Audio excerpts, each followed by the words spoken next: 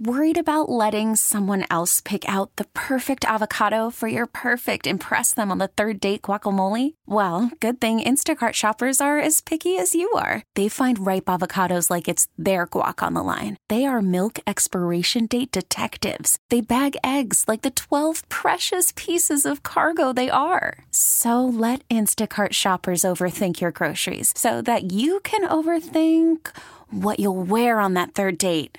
Download the Instacart app to get free delivery on your first 3 orders while supplies last. Minimum $10 per order. Additional terms apply. We really need new phones. T-Mobile will cover the cost of 4 amazing new iPhone 15s, and each line is only $25 a month. New iPhone 15s? It's better over here. Only at T-Mobile, get 4 iPhone 15s on us and 4 lines for $25 per line per month with eligible trade-in when you switch.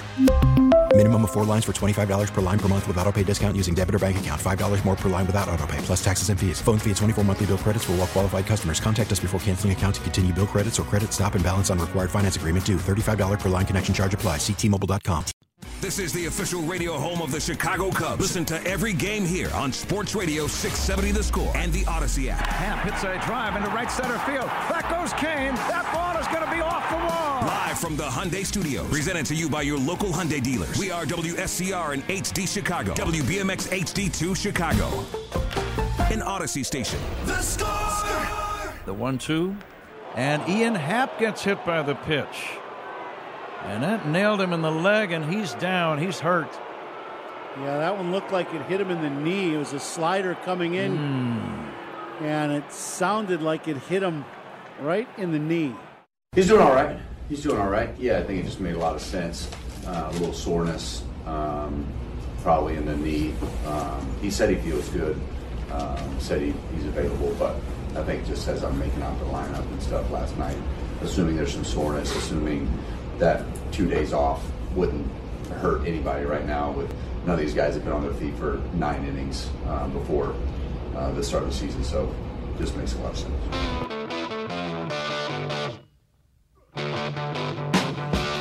It's David Ross talking about Ian Happ. And Ian Happ getting hit. You know why Ian Happ got hit? I'll tell you why.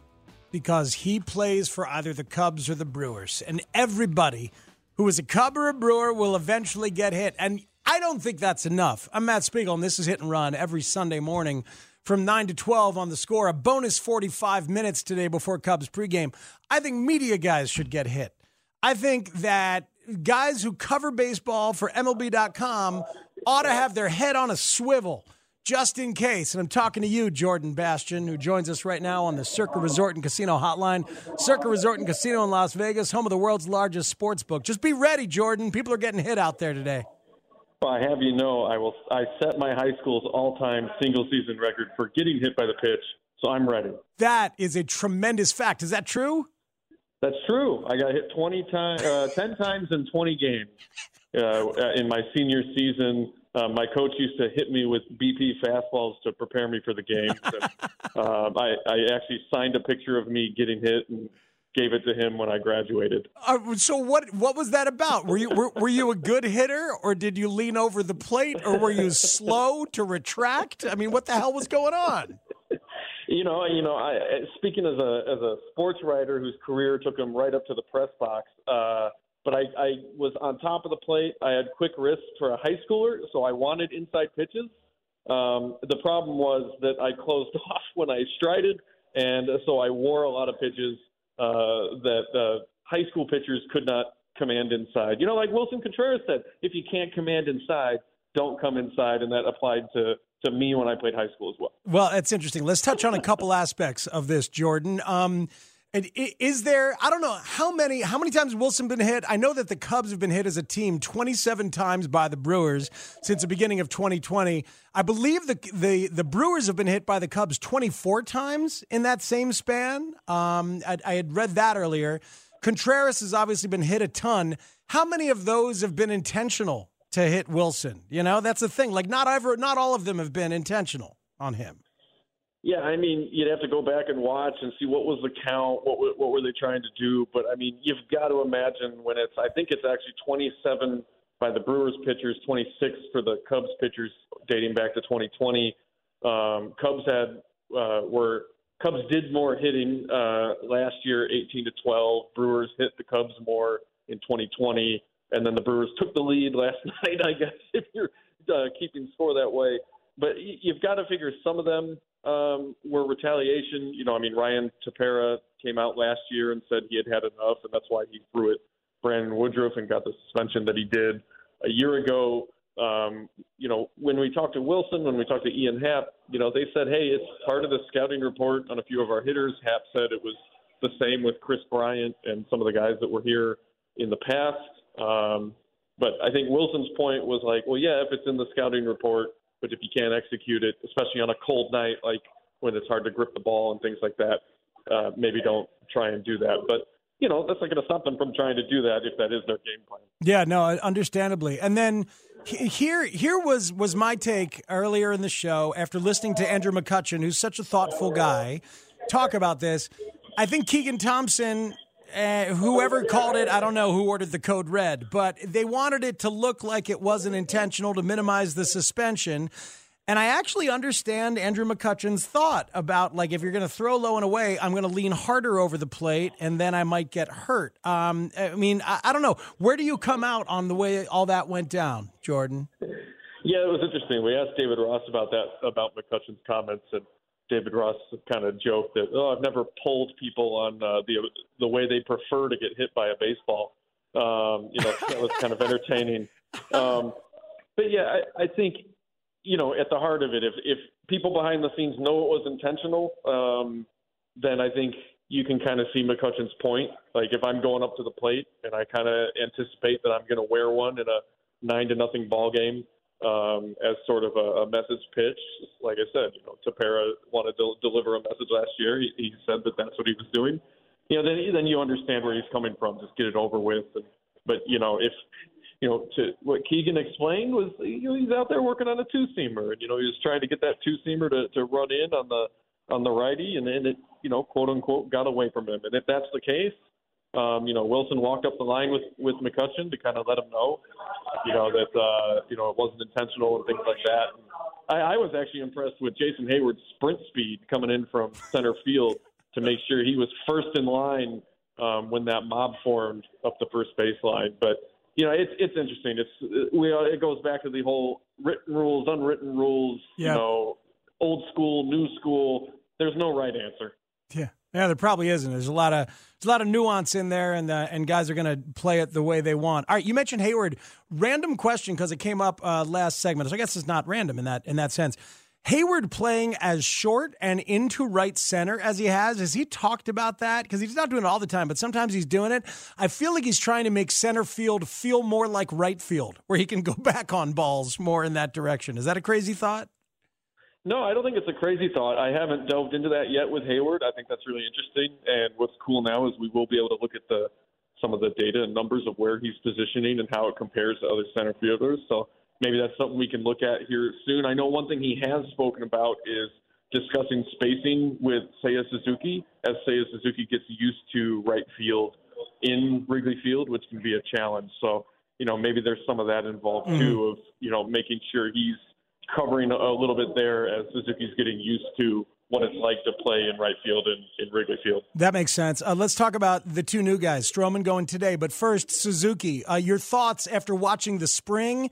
The home runs came, they got moved down in the lineup, and then some singles came. The contact looks good. He looks comfortable, surprisingly, to a surprising level, I guess. What are your thoughts? Yeah, he's a good hitter. And I think, the power is going to come. That's going to be there. I think the thing that I was more interested in watching in the spring was everyone talks so much about his strike zone discipline and his patience and things like that. And we really started to see that, play out over the course of the spring after he got those first initial jitters where he went up and was swinging right away in his first at bat and kind of looked like a guy that just was searching for that first hit to get it out of the way. And then as the spring went on, we started to see the at-bats getting deeper. There was one backfield at-bat against Stroman when Stroman did the simulated game that was kind of fascinating. He went 0-2 and then worked it full, and then it was this long, grinding, 8-9 pitch at-bat with Stroman, who started working in delivery hesitations and variations to try and end the battle, and finally he got Suzuki to strike out, I think. But it was this sort of glimpse into, okay, you can see how this guy can fight back from an 0-2 count. And it's a situation where Stroman in that particular moment was also trying to navigate the same type of at bat, and he raved about what Suzuki was doing at the plate up there. And I think we've seen that in the first couple games. We haven't seen nervousness in the at bats. We've seen patience. We've seen him take his pitches. I'm not sure if he's swung and missed yet. I'd have to go look that up, but I don't know if he has. And it's been really, really interesting approaches from him, and I think that's a positive sign for a guy that's adjusting to major league deliveries, let alone major league stuff. You mentioned Stroman and changing up the timing of his deliveries, and I kind of that give people an idea of what they're going to see with the Stro Show. By the way, did he call it the Stro Show? Is that him? They called it that. It wouldn't surprise me, but I like it. But tell people what we're gonna see in terms of his pitch mix or like the style in that way. Yeah.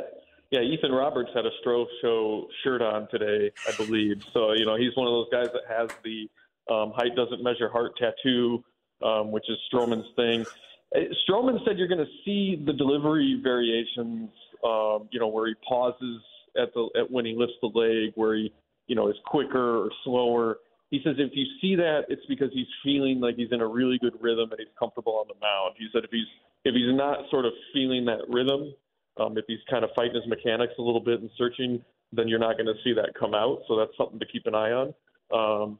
We started to see that in that simulated game in spring where he really started to work those things in, and it was interesting to watch. And it was also interesting to hear Justin Steele later say that he wants to talk to Stroman about that and maybe incorporate it into his own game and things like that. But I was talking with Tommy Hotovy before the game about Stroman's repertoire, and he said something that they've been working on too is with his slider, having multiple variations of the pitch where you may go look it up later online and it might say slider, but you also see there's different versions, some that are harder and tighter, some that are more sweepy. That's something that he's been working on. He actually said it's similar to, the way Yu Darvish would manipulate that particular pitch where he had a slider, but he had like 3 different versions of it. So I think that's something that you'll want to keep an eye on with Stroman's outing as well. That's really cool. Jordan Bastian from MLB.com with us. I know how you love getting inside the data and the numbers like that. You mentioned Stroman's slider. I remember that, when Trevor Bauer was trying to learn his slider, he had the Edgertronic cameras set up behind the plate for the in the Cleveland Guardians, the Cleveland ballpark, to dissect Stroman's slider. That's who Bauer wanted to learn from. So Stroman is one of those guys who really loves pitch design and getting into the weeds on that stuff, doesn't he? Yeah, and I think that's one thing that made the Cubs and him kind of a fit was obviously the Cubs pitching group loves to do that too, and they brought in Daniel Moskos as the assistant pitching coach, and his background with the Yankees, there's background with a certain type of slider mix as well. And so they've kind of gotten into that lab and worked on those different grips. And, it's going to be interesting now that we have big league stadiums and big league data that we can start seeing a lot of this stuff bear out over the month and over the next, several starts for him as we get a grasp here in Chicago of what Marcus Stroman is here. And Ethan Roberts is one of those guys who's learned that slider from Moskos and made the big leagues and had his viral moment where he broke down in tears there on the bench. So I guess we shouldn't be surprised. He's wearing the Stro Show T-shirt. He's got the Yankee grip slider that he learned from Moskos. He's a possible back of the bullpen arm at some point, isn't he? I mean, I love what David Robertson brings to the bullpen, frankly. But Ethan Roberts could be that guy there, too. Totally. They put him on the 40-man over the winter, and he compared that to being drafted. And then when he made the team in that viral moment in the dugout, he said that was like 3 layers of icing on top of a cake. It was such a cool moment. It's refreshing to talk to him because it was just such a pure moment of joy for this kid and this family to make the team in that moment. And in that fashion. And he loved getting to finish out his major league debut, to be the guy that was on the mound to finish the game. Got a couple of mementos for that. Had 20, 25 family and friends in the crowd.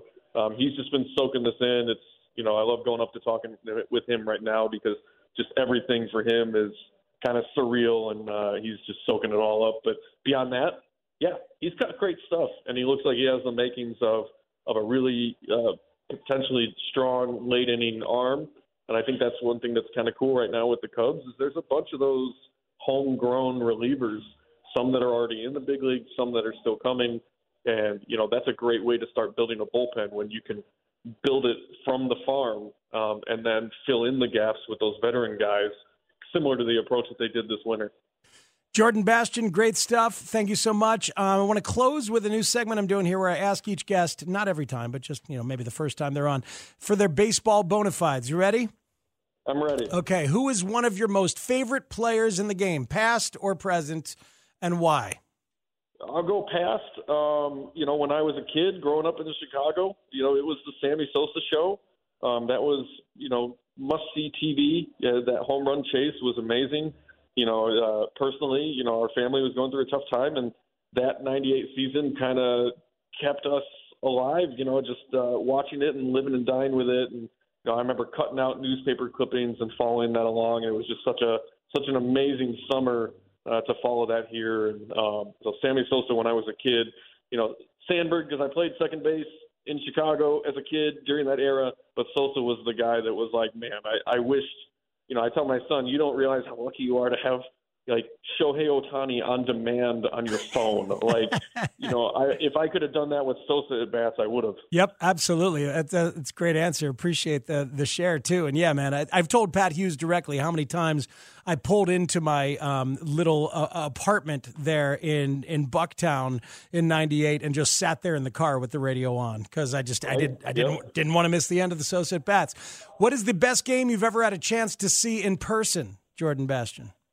Well, I was covering Cleveland for Game 7 of the World Series, but if you go before my career working in sports, and that game is just on, it's a whole different other level. Again, when I was a kid, I was here at Wrigley for the game Sammy hit 61 and 62, and beyond being there for that milestone moment, if you remember, that was the game that Mark Grace hit the walk-off. I think it was in the 10th inning against the Brewers. So never mind the fact that the place was packed and crazy and you couldn't even see Waveland Avenue because there were so many people out there.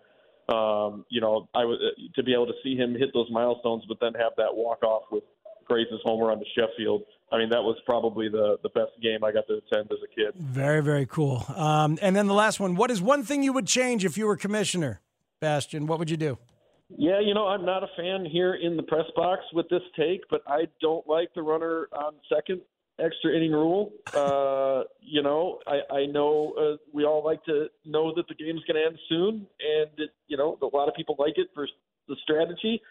It really, for me personally, I feel like you have a great vibe and storyline and rhythm to this game, and I feel like it hurts it, in my opinion. So okay. If they were going to keep it, I think push it back a couple innings. If it starts in the 11th or 12th, I think I would be better with it.